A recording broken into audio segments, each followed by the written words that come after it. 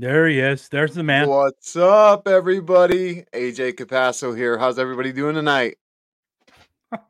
And nobody answers back. Wah, wah, wah. I don't have that noise, but we'll just do this. Oh, it didn't last. Golf clap. Golf clap. I don't hear it. Oh, you didn't hear it? Damn. Nah, don't worry about it. Anyway. So we were talking before the show. Mm-hmm. Look. I know. Look how beautiful it is behind him. It's empty. And look at this. Look. Oh, and the clock. And the clock. And the clock.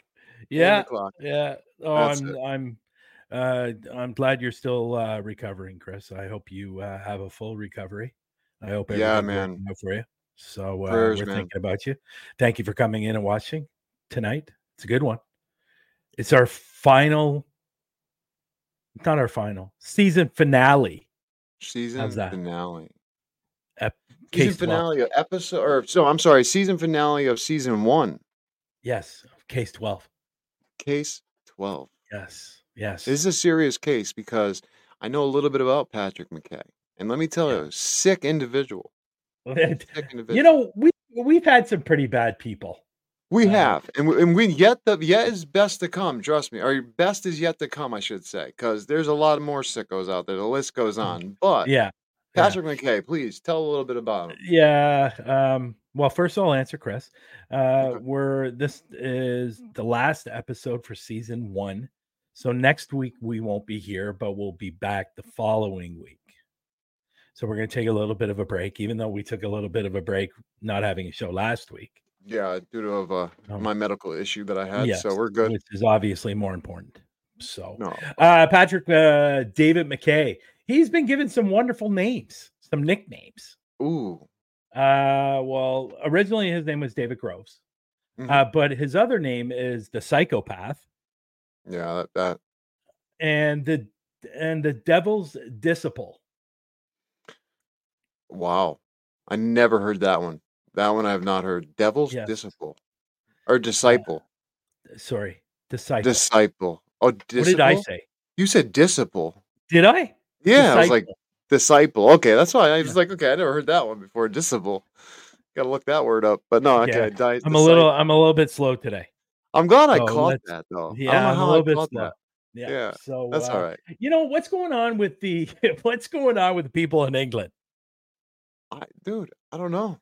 We have been getting all these guys right out of England. I feel really bad because I always want to visit. I always feel like they're the nicest people I ever meet. Look at Robin, look at Lex. I mean, and you know, the funny thing is, there's a lot of stuff that goes on in Essex. Yeah.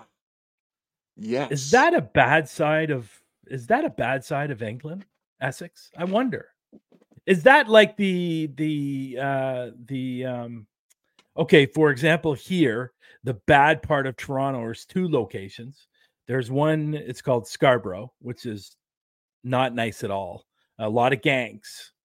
And then the west side of Toronto, there's Jane and Finch, which is an absolute, you don't want to hang out in that area. You really, there's a lot of gangs, a lot of immigrants. And just a bad area. But I don't know what's going on with London. We seem to be focusing a lot on London, and especially it's not on purpose. Yeah, no, it's not on purpose. And, but he was born in Middlesex. He was born in Central Middlesex Hospital, but his parents and sisters were raised in Dartford, Kent. Wow. Or sisters, sisters, His parents were Scottish. I'm looking forward to this case. But he's life imprisonment, 20 years, minimum term. Now it's suspected that he killed between 3 and 11 people. They know about 3, and apparently he admitted to all the others, but he only got charged with 3. Now his crimes were between February 1974 and March of 1975. So this was a while ago. Hello. Hey, Des, how are you? This is the first time I'm seeing Des in this room, or has she been in here before? No, I don't know. I don't know if she has, but thanks, Des. I appreciate it. You know what? She's taking over for Jonathan because Jonathan's not. That's what it is. Yep. Yeah, That's what. yeah. There you go. Right. Because we're So missing now. So yep. yeah, he was apprehended in March of 1975. Okay. Harold died from a heart attack on his way to work, result of complications of alcoholism and weak heart. His last words to his son: "Oh, remember to be good." Yeah, apparently. I want to say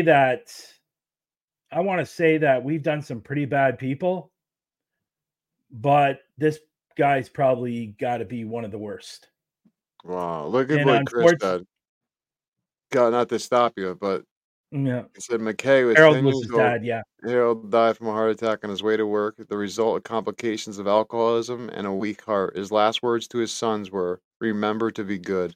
That is yeah, so crazy, though. You just said that, like he's talking about it, and Chris brought it up, obviously, but yeah. it's just so funny. Remember His to be father was good. his father was an accountant. His Yeah. mother was a descent from Ghana. Yeah, It's just so crazy those words though. Remember to be good. And then look what ends up happening. You know what I'm saying? Like the irony of what those words are, you know what I'm saying? Like the irony and the fact of all of that is just like what? Like to the image of who Patrick Mackay is. It's very I don't know if irony is the word to use, but if it is, then I'm using that word. But if it's not, pick a different one. I'm trying to take a look here. I'm trying to see because he was up for parole in 2022, and it Yeah, doesn't but say if he was released. I was gonna say, how old was he when he went in though? Well, he's born. He's 71 now. Oh, he's He was 71 born. now. Okay, so then Yeah, yeah, he he's was young. born. So yeah. He was born in 1952 in Middlesex. It was actually he was born in Middlesex. Wow. Middlesex. Yeah. Dude, you know what's crazy? Is that right next to my town is a town called Middlesex. And then it Oh, goes really? and then it goes Middletown. Yeah. It goes Durham, Hmm. Middlesex, Middletown. It's fucking hilarious. So it's so But funny that sorry, not to swear, but that was funny that you said that. But here we go again, as I said near the beginning of the season, that I always find that these particular people or killers, Yeah. when it comes to crimes like this, it's usually, and when it's physical like this, it's usually because of father trauma. And apparently his father did beat him. So there was physical abuse from his father. So, Mm. but anyways, before we get started, I do want to talk about a couple things. I just want to let everybody know that we did have another team sign up yesterday for the Global Yes, we Ghost did. Hunt, which is fantastic. The team that will be joining us is Spirit Mechanics, Yeah. which Raymond is a part of and helps out with. But yeah, they're going to be doing their investigation. I forget the location that they're doing, but it looks good. It looks like I think it's a theater. Oh, If nice. if I'm not mistaken, I think it is. Yeah, I didn't get to But look at it before I passed it on to Raymond. So yeah, so that's great. But there's some other news that I want to talk about, and I was going to wait till I was going to tell AJ after the show this news. There is Mhm. something pretty cool, and AJ, I might have already told you this actually, but it is going to be happening soon. So for Parapost Network Central, there's something pretty exciting going to be happening. So I met a gentleman back December, November. Mhm. He's starting a podcast on this page or a vodcast. It's called the Hatter's Pandora Box. I'm actually going to be helping co-host with him. So I'll be Awesome. on there every so often as a co-host. But there's something really cool happening. Kevin is putting together a movie. He's already done part one. He's going to be doing part two, and I'm going to be in part two. That is awesome. Yeah. So he asked me if I wanted to be in the film, which obviously I said yes because I'm an actor, obviously. So Right. I'm not going Yeah. to turn that down. So, but what's really cool is everybody else on the page is going to be involved somehow, some way. And what that Oh. means is So basically, what the movie, I'm not going to give everything away what's going on with the movie, but basically it's a dream sequence type of movie.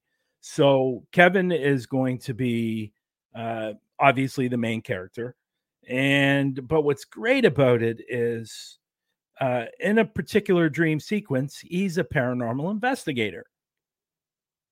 I like it. Yeah. So I'm going to be interviewing him as a paranormal investigator. Ooh. So he's going to come up. We're going to ask some questions and stuff like that. And he's going to be basically a paranormal investigator. We're going to show a clip of an investigation. But what's really cool is we're going to do that live. So when we do it, everybody can come in the room and watch. That's awesome.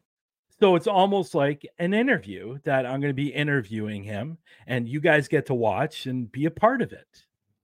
That's awesome. So Parapost Network Central will be part of this movie, which obviously is going to be fantastic to get Parapost Network Central out there in a huge market. So people are going to be able to see that and be a part of this interview that I'm going to be doing. So it's going to be awesome. We'll let everybody know when that's going to happen. Hopefully it's going to happen soon. I'm just waiting for the waiver forms and stuff like that to do this. And me and Kevin are going to be doing this. But Kevin's new show, which I'm going to be co-hosting, is going to be a little bit different. He's going to have different guests, mainly a lot more on the famous side of people, like especially in the sports area. Which is great. As far as I know, he's wanted to get one guy on. I think he already has him. I'm not sure. But he was the center for Joe Montana for the San Francisco 49ers. Wow. He's going to be up. We're also going to have a guy by the name of Jim Dodd. I don't know if you're familiar with that name. It might sound familiar. He played for the New Jersey Devils. He was a hockey player. Mm-hmm. And we're also going to have some other big time. I believe he wants to bring up a once famous boxer, and awesome. But this boxer apparently is now homeless. Oh, and this boxer wants to share his story on what happened after boxing. So it's going to be those type of shows. It's going to be really cool. I know he has an idea for another show. I'm a little iffy about it, but it's not my show. I'm just there to look pretty. Hey, there you go. There you go. But hey, that's going to be awesome for Kevin. I'm super happy for him, and it's going to be awesome to have him on the platform for sure. And to see the movie too. Yeah, we're going to do a test. We're going to do a test run, and it's going to be a lot of fun. And cool. But the movie thing, that's going to be a lot of fun, and everybody can kind of somewhat be involved and watch and see what happens. So what will happen is, if it's a 30-minute interview, they will take probably 5 or 10 minutes from that interview and put it in the movie. So, so it's going to be a lot of fun. So that's awesome. Anyhow, other than that, not much else. Why don't we get to this documentary? And again, if anybody has any questions, please put them up there. If you have any comments, put them up there. And but again, this will be our final season ending of season 1. So hopefully you guys enjoy this video. So here we go.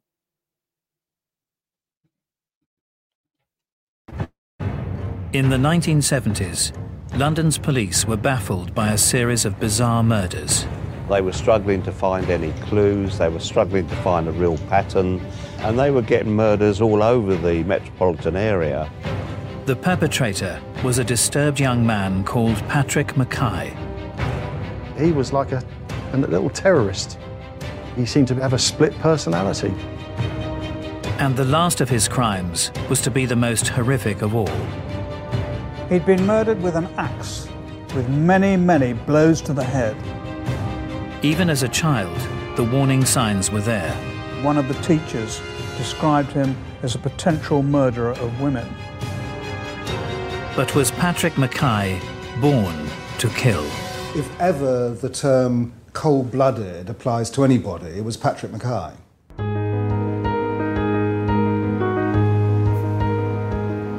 The London areas of Chelsea and Knightsbridge have always been home to the wealthy and powerful, full of luxury shops and high-end restaurants.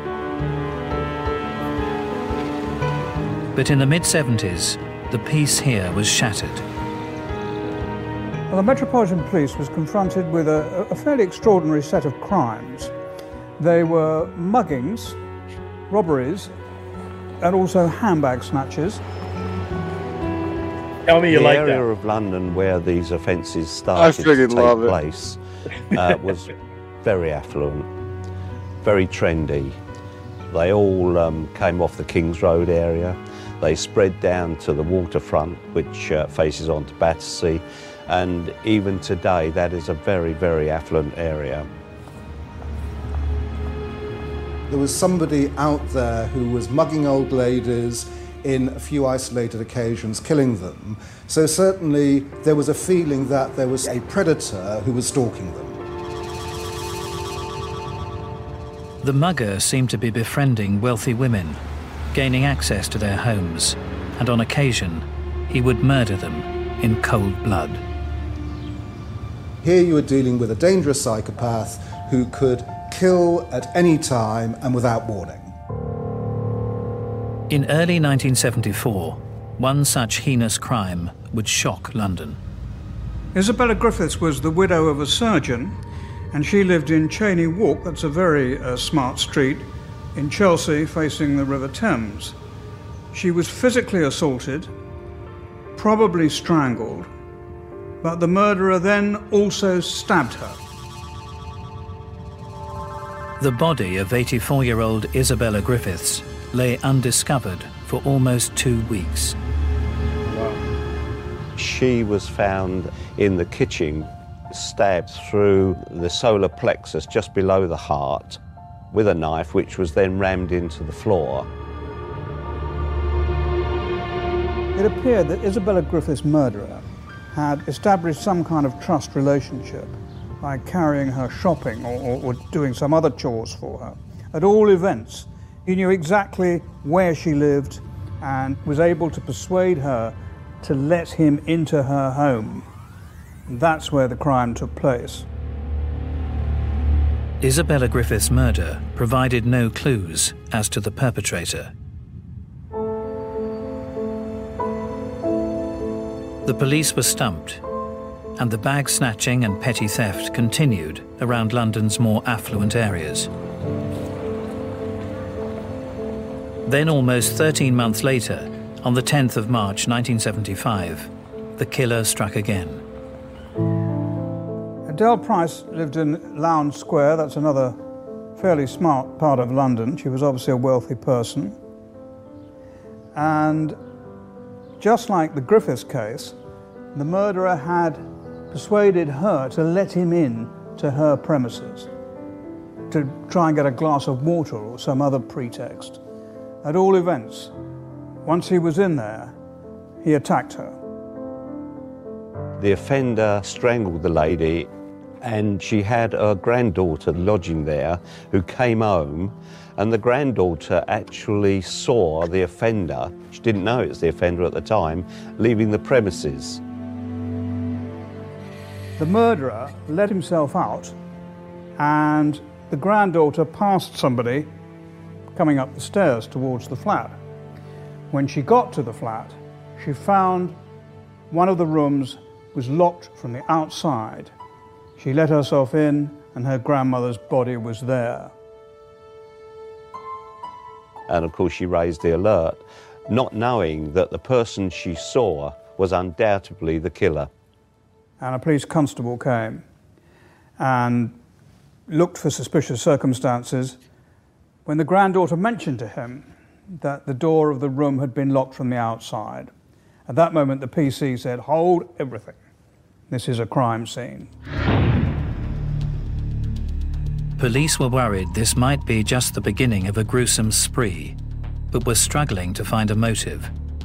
There's a myth about serial killers that they're all sexually compelled. Not by a long shot.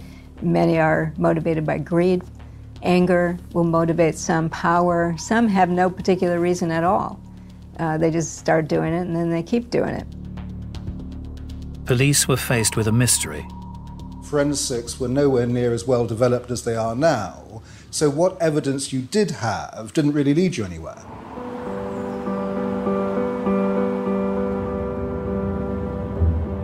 The Metropolitan Police were struggling. They were struggling to find any clues, and they were getting murders all over the metropolitan area. There was a pattern building up that worried them.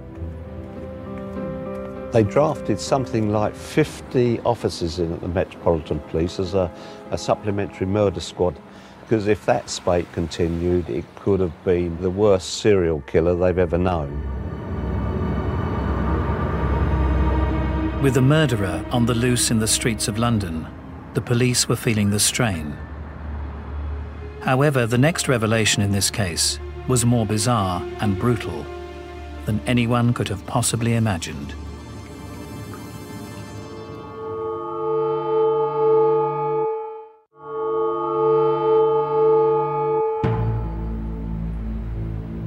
In London, in the mid-1970s, the Metropolitan Police were faced with a series of mysterious killings. At least 2 women had been brutally murdered in their own homes. The Metropolitan Police were realising that this was becoming prevalent, and they didn't know who did it. They had no idea where to go. However, the killer would next strike in the unlikeliest of locations, and in a way that would shock and terrify a small community.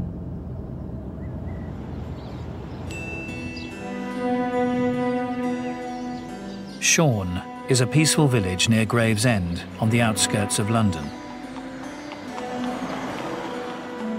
It's such a pretty, picturesque village, very, very good community and spirit. It's a perfect place to live and work. It was home to Father Anthony Crean, a well-respected member of the community who was known for helping out the needy. Father Crean was a priest at the Corpus Christi home called the Malthouse in Shorne. He had something like 12 nuns living within his confine. He loved nature, and he always was accompanied by his Jack Russell. Where he went, Jack went. He often called on parishioners just to pop in for a chat and say hello. And I don't think Jack was always welcome. However, it made no odds to Father Crean. On the 21st of March 1975, the peace in Shorne was to be irreversibly shattered.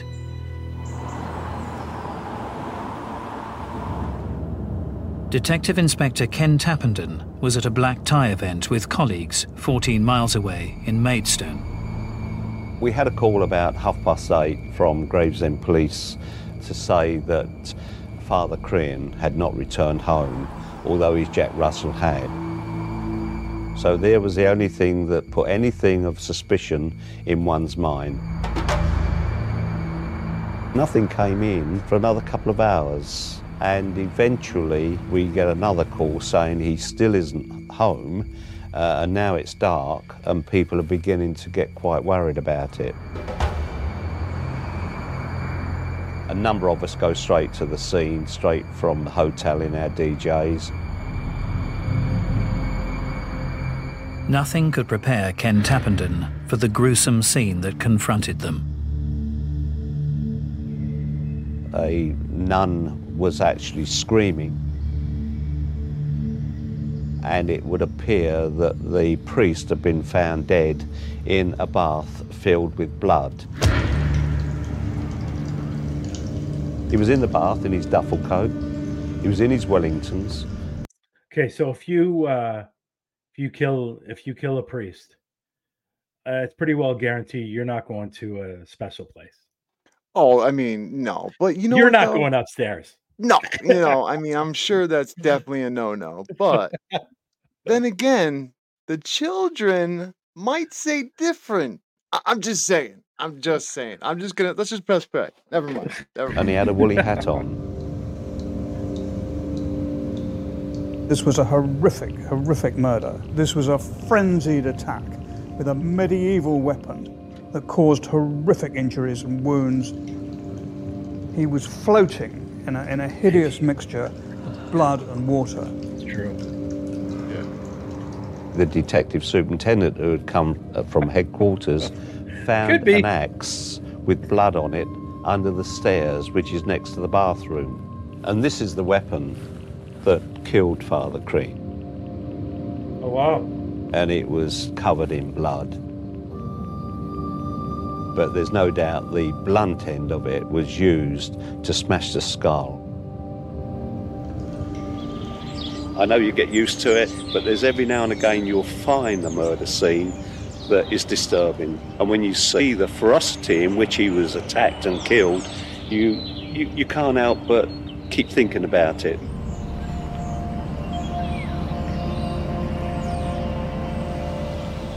News spread fast through the tight-knit community of Sean. When we heard that Father Crean had been murdered, everyone was completely in shock about it. Somehow we were all that thing couldn't happen on our doorstep, and we really felt very, very, sorry for him to have such a bad end to his life. Yeah, it was a bad day for him. It was a very bad day for him. Desperate to find the killer, Detective Inspector Tappenden had a moment of inspiration. He remembered a case involving Father Crean from 18 months earlier. Having sat up all night, puzzling through this one, what came to my mind was a young man in his early 20s called Patrick Mackay. Father Crean had been helping Patrick Mackay stay out of trouble when Mackay betrayed his trust. Father Crean had tried to befriend Mackay, tried to give him a helping hand, and in return, what does Mackay do? He robbed the Catholic priest of a cheque, altered the cheque and cashed it. The day we told him he's being charged with the cheque, he went quite berserk. And I thought then, this man's disturbed, and something disturbed me about him.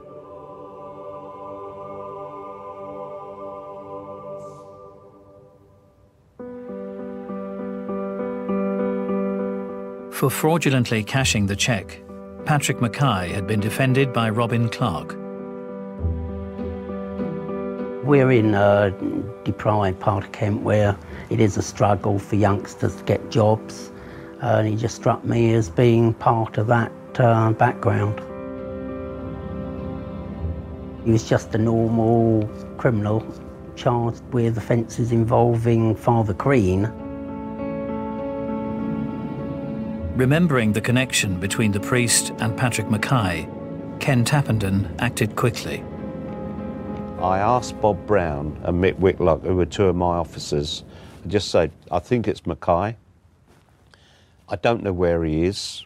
Go and find him. 2 detectives were assigned to find where he was living. He was living actually by that time in a hostel on the Great North Road in London, a hostel for ex-offenders, ex-prisoners. But he wasn't there. The hostel owner actually said that he was staying with a family called Cowdrey. They had no option but to simply go to the electoral register and find all the Cowdreys who lived in South London. And they had a remarkable stroke of luck, because the first family they knocked on the door, not only was it the right family, but Mackay was actually in the house, sitting on the sofa. Mackay quickly admitted the murder, but shockingly he would not stop there. Patrick Mackay would go on to reveal a litany of crimes that would stun the interviewing detectives. So just who was this man, seemingly capable of such horrific and bloody murder?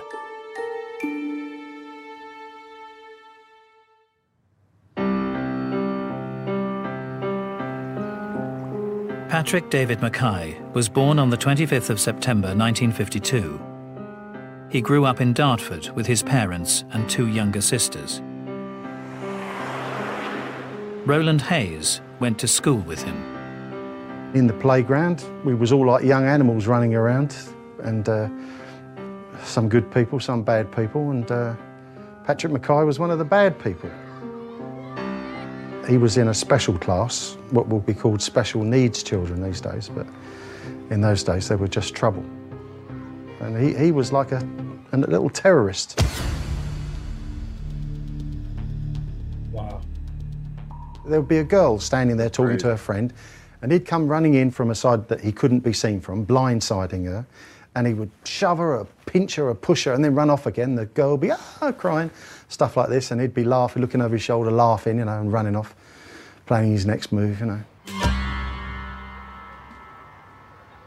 I think it could be said that Mackay had a very straight... In my days, when I was in public school, and maybe when you were in public school too, like in, you know, grade 1 to grade 6. Yeah. In my time, or maybe your time as well, that meant you liked the girl. Oh yeah. I mean, you know how what's his thoughts? Yeah, I mean, I exactly. Yeah, I mean, I don't know. You're right there. I mean, I had a girl when I was in the like public school when I was younger that liked me, and the way that she would show me was she would kick me in the nuts, and I'm like, yo, that's not a way to show somebody that they like you. But I mean, look at him, Patrick Mackay. He was sick, so I mean, you know what? You never know. You never know what happened to her. Well, no, I do know what happened to her. She's an amazing mother, has amazing kids, amazing family, so I'm very proud of her. But she's actually, I believe, in corrections too, which is pretty cool. But did you remind her? Did you remind her what she used to do to you? Oh yeah, we've had conversations before she was married. Obviously, I told her, I was like, "Thanks, man, as a friend, you know, thanks." Mackay's mother, Marion Mackay, was a Creole lady from Guyana, and his father, Harold Mackay, had served in the army in the Second World War and was very, very traumatized by the experience. When Patrick was young, his father often led Patrick into what had happened in those years and how it scarred his life.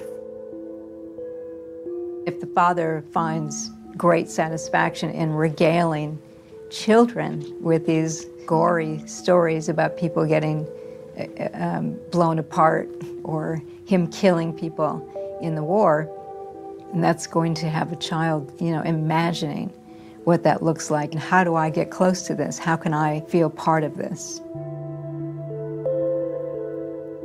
Harold Mackay was a seemingly mild-mannered accountant, but he'd been traumatized to the extent that he turned into a very violent and alcoholic character who often assaulted his wife and often attacked the little boy, Patrick. Mercifully appears not to have attacked his 2 daughters. And it was in this atmosphere of domestic violence, I'm afraid, that Patrick Mackay grew up. Whether it's beating mom, getting drunk, bullying people, being belligerent, whatever the father's doing, if the son thinks that's where power lies, that's going to influence what the son later becomes. There are so many clues that Mackay's childhood was unhappy. For example, his habitual cruelty to animals, his tearing the wings off birds, his even putting, a most disgusting thing, he put a tortoise on a fire, and then when it was dead, threw the carcass over the adjoining fence. Oh, that's sick. People who develop into killers later, who are bullies, are going to be looking for living creatures that they can easily control and that they can experiment on. And obviously the closest thing to that would be the family pet or neighborhood pets, or you go out in the woods and torture animals out there. You're basically looking for some living creature that will feel pain so that you can see what it's like to inflict this. We certainly see that in the past of a number of serial killers because that was, to their minds, a very good starting point. Mackay's strange behaviour did not go unnoticed by his school friends. After school, we used to go walking around the town a little bit, and We used to go exploring, and we used to climb up this verge through the trees and then to some wasteland, and we used to play around up there. The first time I went up there actually with Patrick Mackay, he picked a bell-shaped flower, filled it up with his urine and drunk it in front of me, which I was absolutely gobsmacked, you know, when he did that, which was the reason he did it. It was just to shock me, you know. You know, he seemed to have a split personality, you know. I mean, you could talk to him, he seemed to be normal enough, but then he would suddenly run off on these long legs and snatch something off of a pub table and run off with it or something like that, you know, or run into the front of a shop, snatch something and run out again. That was the sort of thing he did. And then he would come back, you know, with me and then he would be normal again, you know. As he grew older, Patrick Mackay's behaviour would become ever stranger and more extreme. Where it would lead him would stagger the nation and earn him the dubious title of the most dangerous man in Britain.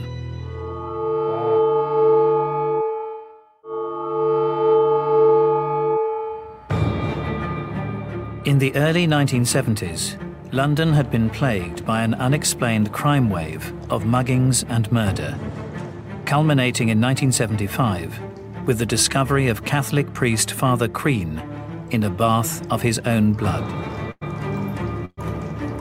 22-year-old Patrick David Mackay was arrested for his murder.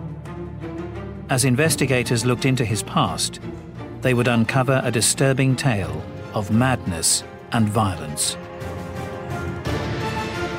When he was 10 years old, an event would occur that would have a profound effect on the already unpredictable young boy. One day, Harold Mackay left for work as usual. The last thing he said to Patrick before he left was, remember to be good. And on his way to his office in London, he had a heart attack and died. He was only in his early 50s. Patrick never saw him again, did not attend the funeral, which took place in Scotland, and to all intents and purposes, his father had just walked out of his life and there had been no closure. Mackay never really adjusted to the fact that his father was dead. When the father dies, that will rip a huge hole in his world because his identification lies with the father. And it's almost inevitable that he will now take on the father's characteristics and sort of replace the father. When Dad died, don't forget he was only 10. And There's just something I have to say to what she just said.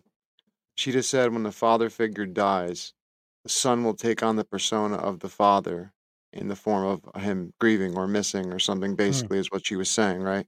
It's so weird that she said that because ever since my father has died, I have a huge hole that I feel is missing a part of me. But then I find myself taking on the persona of him, like personality-wise.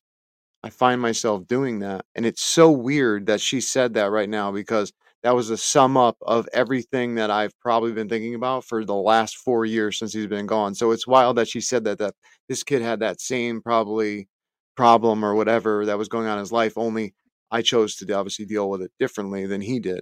But it's just weird to hear that out from a psychologist, you know what I mean? And be able to associate that. So I just wanted to say that is something really weird. So yeah, thanks, Chris. I appreciate that, you know, for saying that. Interesting. Okay. Took over his armchair straight away and bullied the whole family, beat the girls, beat Mother, just like Father had done. I knew him before his father died, and I think that the die was already set. Maybe he found himself in a more excitable state. He was more emotional afterwards, but I think, you know, he was, even at that age, you know, what he always was.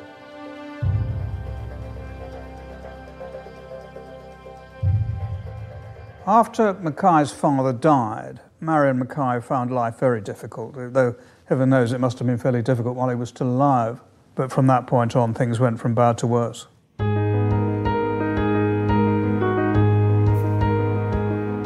Marion Mackay moved with Patrick and his sisters to Gravesend. But it would not prove to be a happier family home. Mackay was always angry. I mean, not least because of the kind of awful upbringing that he'd gone through, and it didn't take very much to provoke him. The police frequently were called to domestic disputes at the house, and Patrick Mackay was behind all of them. We had NSPCC officers here. Police were called out. Either he was beating up his sisters, sometimes beating up his mother. He would actually scream and shout. The neighbours would get alarmed. They would call the police. Sometimes Mother called the police because she couldn't handle him. One local officer in particular, Amy Tapp, was called to the Mackay family home on many occasions, as often as 4 times a week. He was just like a caged animal. He was emotionally sort of very disturbed and at the time very mental. Amy Tapp bore the brunt of so much of this because she knew him backwards. She could always talk to him. She could always make him become rational again. And yet she said he'd kill. Well, I felt that he should be at least put somewhere and shut away so that nobody could be damaged as a result of what his sort of mental reaction to people. He was violent and obviously would hurt somebody in the end. Whenever things got too bad, Mackay would be placed in various institutions to try and improve his behaviour. Extraordinarily, in spite of the trouble, violence and dissension that he caused in his home to his mother and his sisters, Mrs. Mackay, his mother, always agitated and campaigned to get Mackay out and back home, and very, very often succeeded. They was only ever stable when he was away, and yet Mother always wanted him home. And when he got home, it was nothing but upheaval for the whole of the family. Between the ages of 12 and 22, Patrick Mackay would be in and out of various special schools, juvenile remand centres, psychiatric units and prisons on no less than 18 occasions. He was in and out of mental hospitals, but nobody seemed to appreciate the seriousness of his personality disorder to actually do something about it. Every time he was put away, he was trouble. He would get out on the roof of the Stonehouse Mental Hospital, rip the slates off. He went into Court Leys, which was an approved school, remand home. They beat him and locked him in cupboards. He had a very bad life himself. He would have resented being there, he would have hated being there, and he would have been treated very badly when he was there. And this isn't the way that a young boy can be corrected. You know, you're only going to make them worse like that, you know. Those who evaluated Mackay early on called him a psychopath, and I think that's probably obviously correct. He had no interpersonal bonding or attachment to anybody. But it's more than that, because he was just so strikingly antisocial. It was just him against the system, and the system was very harsh. The authorities and psychiatrists were at a loss to know what to do with the disruptive Patrick Mackay. And rather than improving, his violence and depravity would escalate. In addition to numerous petty crimes, Mackay turned to arson, attempting to burn down a church. Fire setting is arousing. Individuals could set a house on fire, a car on fire, a field, and they feel incredibly powerful by watching what they had done. So those are not good signs at all in somebody's background. He was sent to approved schools, one after another. Interestingly, at one of the approved schools, when he was only 15, one of the teachers described him as a potential murderer of women. Despite this chilling prediction, Mackay was once again permitted to return home. About a year later, when he was being treated in a nearby mental institution, one of the psychiatrists described him in writing as a cold, psychopathic killer. Amazing foresight, as it turned out. In 1968, age 16, Mackay was diagnosed as a psychopath. someone showing signs of antisocial behavior and a lack of remorse. We are finding that psychopaths in particular do not have the same brain structures as normal people. Clearly, something's going on with their decision-making process that is involved neurologically and not just psychologically. Mackay's erratic behavior led to yet another stint in Moss Side Psychiatric Hospital, where he demanded to be known as Franklin Bollvolt I, a name he proclaimed to be feared. I'm going to stop it here for a minute. Now, this is every time I see a picture of him, and I think of the guy from One Direction. Oh my God, yes, dude. What's his name? Harry Styles? Tomlinson, I believe. Tomlinson. Louis Tomlinson. Yeah. He looks almost identical. I couldn't think of the name. He does. 100%. Every time, it's weird. Everybody in the room, look it up, and it's hilarious. He looks almost identical to him. Yeah. I wonder if there's any relation. I know, right? Yeah. And remembered like Hitler's.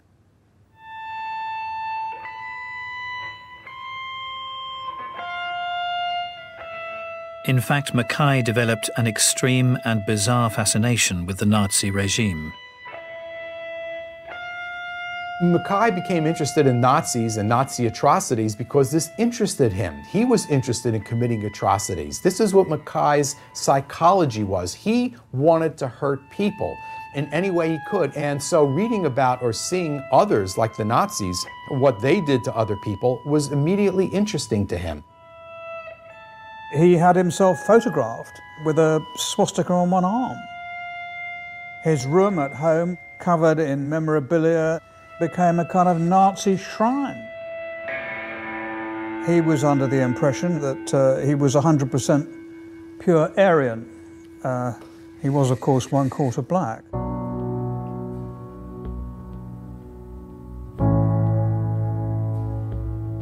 With such a checkered past and erratic, violent behavior, it was no surprise Mackay's name was top of the list when Ken Tappenden was investigating the horrific murder of Catholic priest Father Anthony Crean. But with Mackay now in custody, the true depths of his depravity were about to be exposed. When we had him in custody, naturally his fingerprints are taken, and those fingerprints turned out to be from the murder of Adele Price.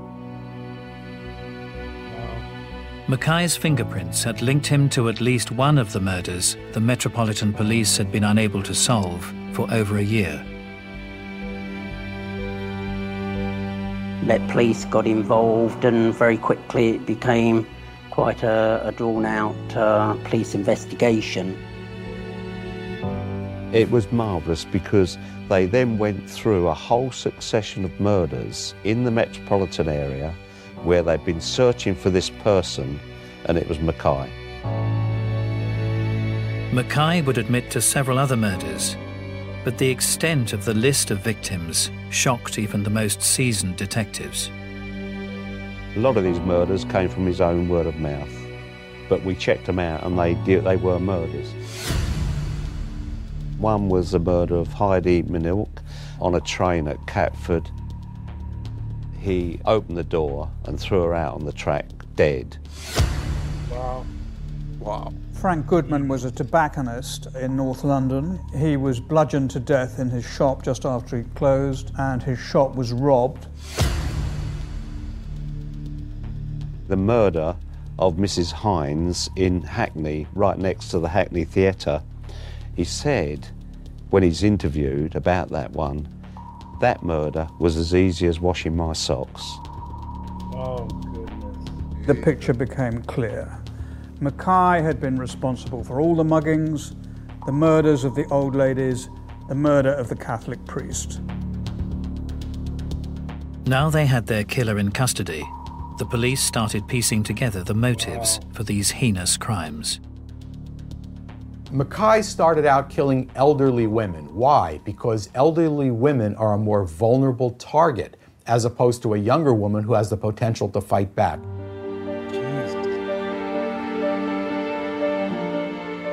The odd thing about the crimes that Mackay committed, he was able to establish a relationship of trust with well-to-do, middle-class old ladies who were perfectly willing for him to carry their shopping and to bring him into their homes and offer him, I don't know, a glass of water, a cup of tea, whatever.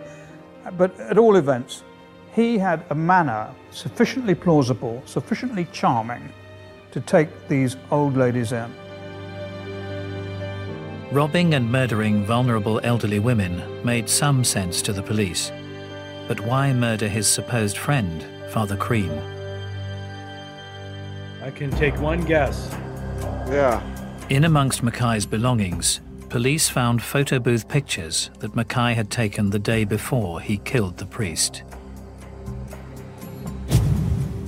He's snarling in them and he's got his hands clawed out like a cat, and you can see his eyes are gone. They portray a person that's schizophrenic, and I think they portray a person that is so troubled that the only place for him is to be in custody or incarcerated medically. I disagree on that one. How does that picture tell me that he's a schizophrenic? Patrick Mackay used to use the word peculiar about himself. He said that in the days leading up to a murder, he felt peculiar, whatever that meant. And he then said he felt peculiar in the days after a murder. So I don't think he revelled in the crime. I wondered at the time whether even he knew exactly what he was doing.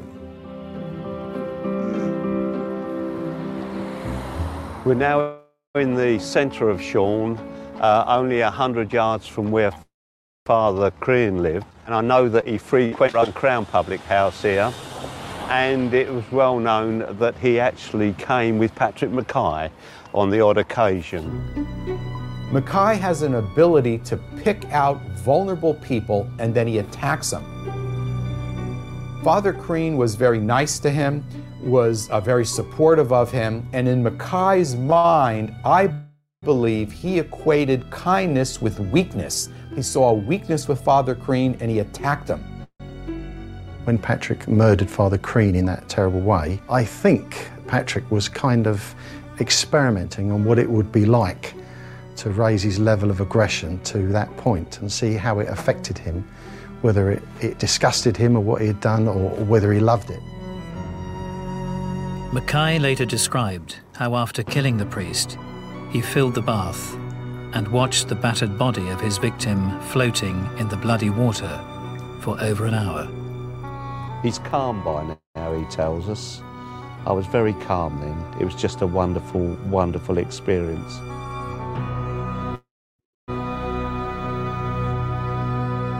There's something very mad about hanging around with the dead body of the person you've killed. In the case of Isabella Griffiths, he hung about with the body, filled the sink with crockery and shoes. Again, with Adele Price, he hung around listening to the radio. He actually fell asleep in a chair while the body was lying there. Very difficult to get any kind of sensible, sane explanation for that kind of behavior.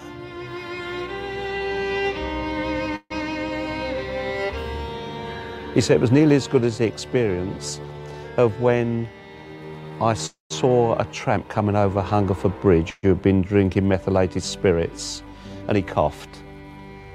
And he said, I just thought he looked dirty and filthy, and I picked him up and I threw him over the bridge. He said, and what was wonderful about it, he fluttered down just like a bird. Mackay's psychopathic tendencies and extreme violence were clear. But was he always destined to be a murderer? Was Patrick Mackay born to kill?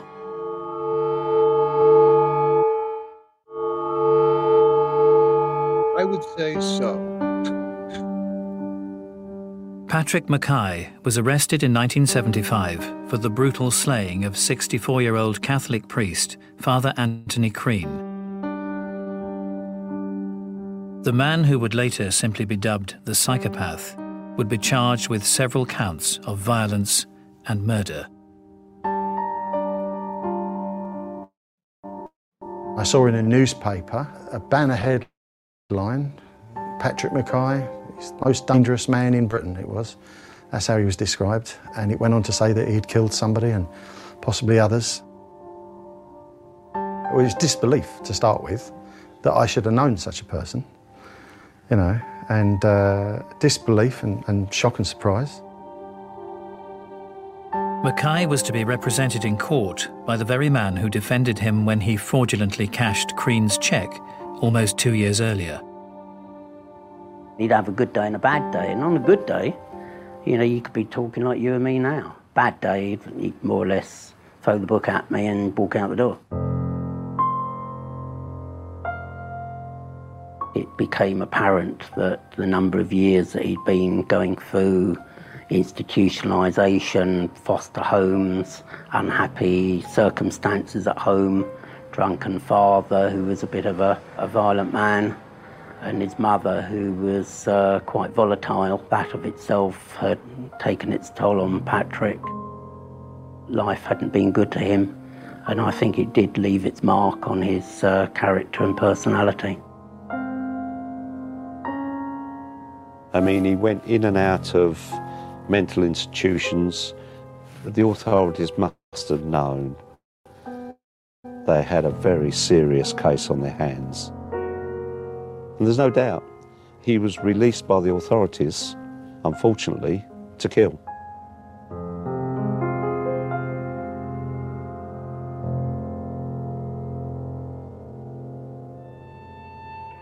The police believed that Mackay had committed up to 13 murders, but could only decisively prove 3 of them. Isabella Griffiths, Adele Price, and Father Anthony Crean.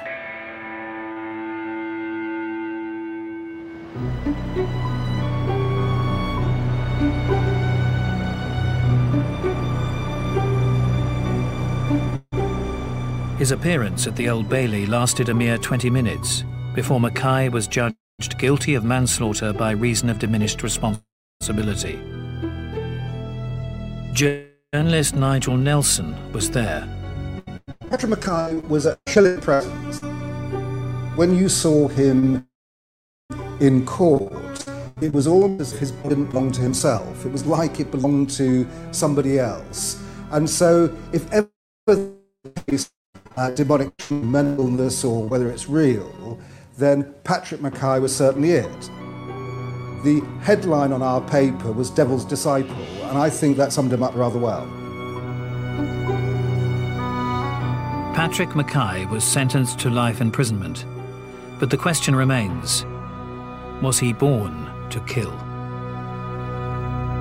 I don't want to say anybody was born bad, but if out of all of the individuals you look at, Mackay is probably somebody who had a very, very strong predisposition to behave in an antisocial way. Personally, I don't think that Mackay premeditated these murders. I just think something triggered this manic rage in him. Some little gestures, some action or other. He's often said, as an argument against corporal punishment, that if you're violent to somebody, they'll be violent back. And taking the analogy of Patrick Mackay's childhood, one can't help but feel that there might be something in that because of the violence perpetrated on him by his father. I think with Mackay, the environmental influences are so dominating. From the moment he's born, violence was a norm, and he gravitated toward it. So that really is a nurture issue much more than a nature issue. At the time, he was the personification of evil. There is no question that while he was carrying out hideous crimes, he was completely overtaken and obsessed by evil. He never set out as far as I can see, to do any of these things. They just happened, and that was what was so scary about it. If ever the term cold-blooded applies to anybody, it was Patrick Mackay. Was Mackay born to kill? Well, he had a very disturbed and violent childhood, but then a lot of people have that and don't become serial killers. There must have been some genetic kink or other in there that set off the manic rages. The combination of his background and this personality trait was a perfect storm. Could he be plausible? Yes. Could he be friendly? Yes. Could he be unpredictable and dangerous? Totally. And could he kill? Yes. Don't know if he's born to kill, but from the age of 10, he was going to kill, and he did, repeatedly.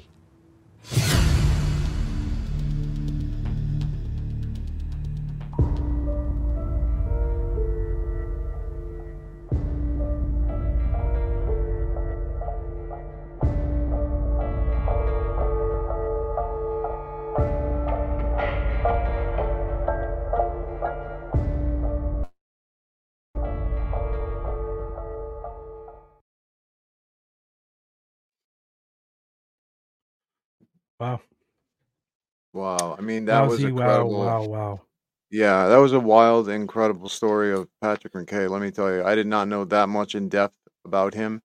But I tell you what, that was a very fascinating but serious and heinous, you know what I mean, kind of person. But it was a very fascinating person for sure. You know, I I was wonder just if he did reading a get little out. bit while well, this is it. I was just about to say that.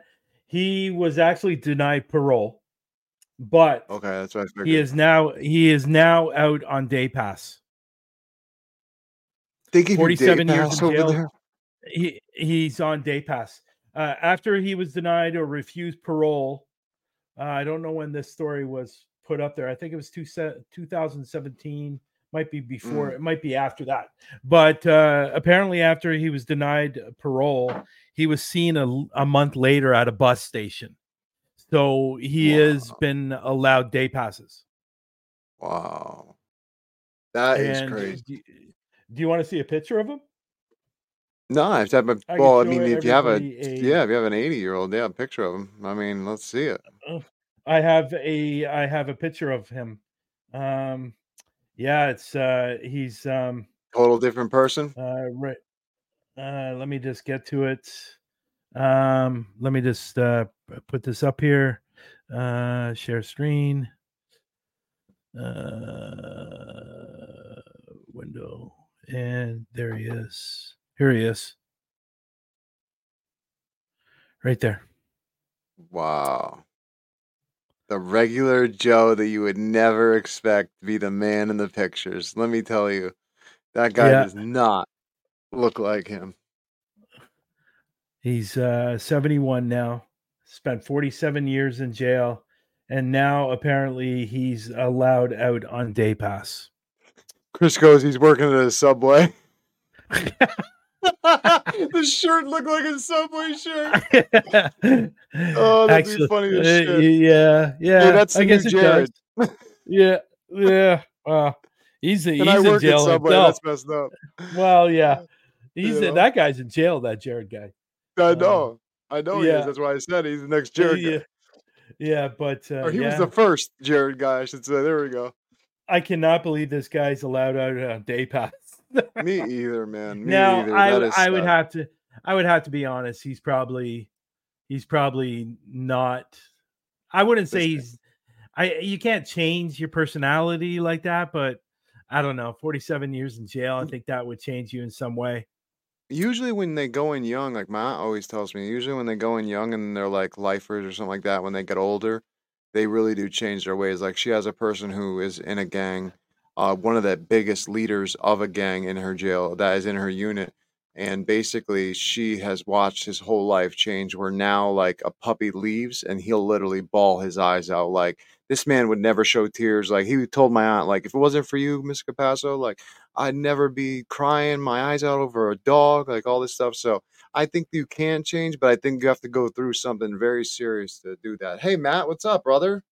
Look who happened Look who to pop stopped in. in. And then, I love it. There I you love it, go. man. There you go. Long time no see or talk. I know, or talk. Yeah, bastard. But yeah. But You know. just I can't believe this guy's out on day pass. No, me either. Me either. Now, It's how crazy. many does he now? How many does he get a month? That's what I want to know. Yeah, I'd be interested. And to I still can't believe at the beginning I said Disciple. Disciple, yeah. I know, Disciple. Disciple. You've been thinking about that all show, haven't you? I have. Yep. The devil's disciple. Disciple. What the You said it so serious too, and I'm like, really? I know. What the hell? I never heard that name. Disciple. Damn. Disciple. Right. Yeah. Well, brother, we miss you too. That worked. And thank you so much for stopping by to say hi, brother. Yeah. Thank you for stopping by. Let me give you a call. So this I would have to say, who would you rank as the worst so far over the 12 episodes? Oh God. Do you remember them all? I don't remember all of them. But if you remind me of like certain things, I would remember all of them. But like by name, no, because I'm terrible at name. But ooh, that's a hard one.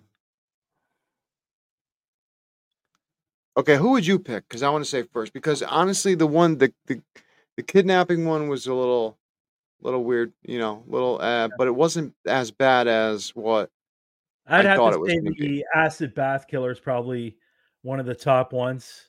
I was about to say worst one. Yeah, I'd have to say number 2 would probably be Paul Bernardo and Carla Homolka would probably be yes. one. Yep. And I would have to say what this guy did.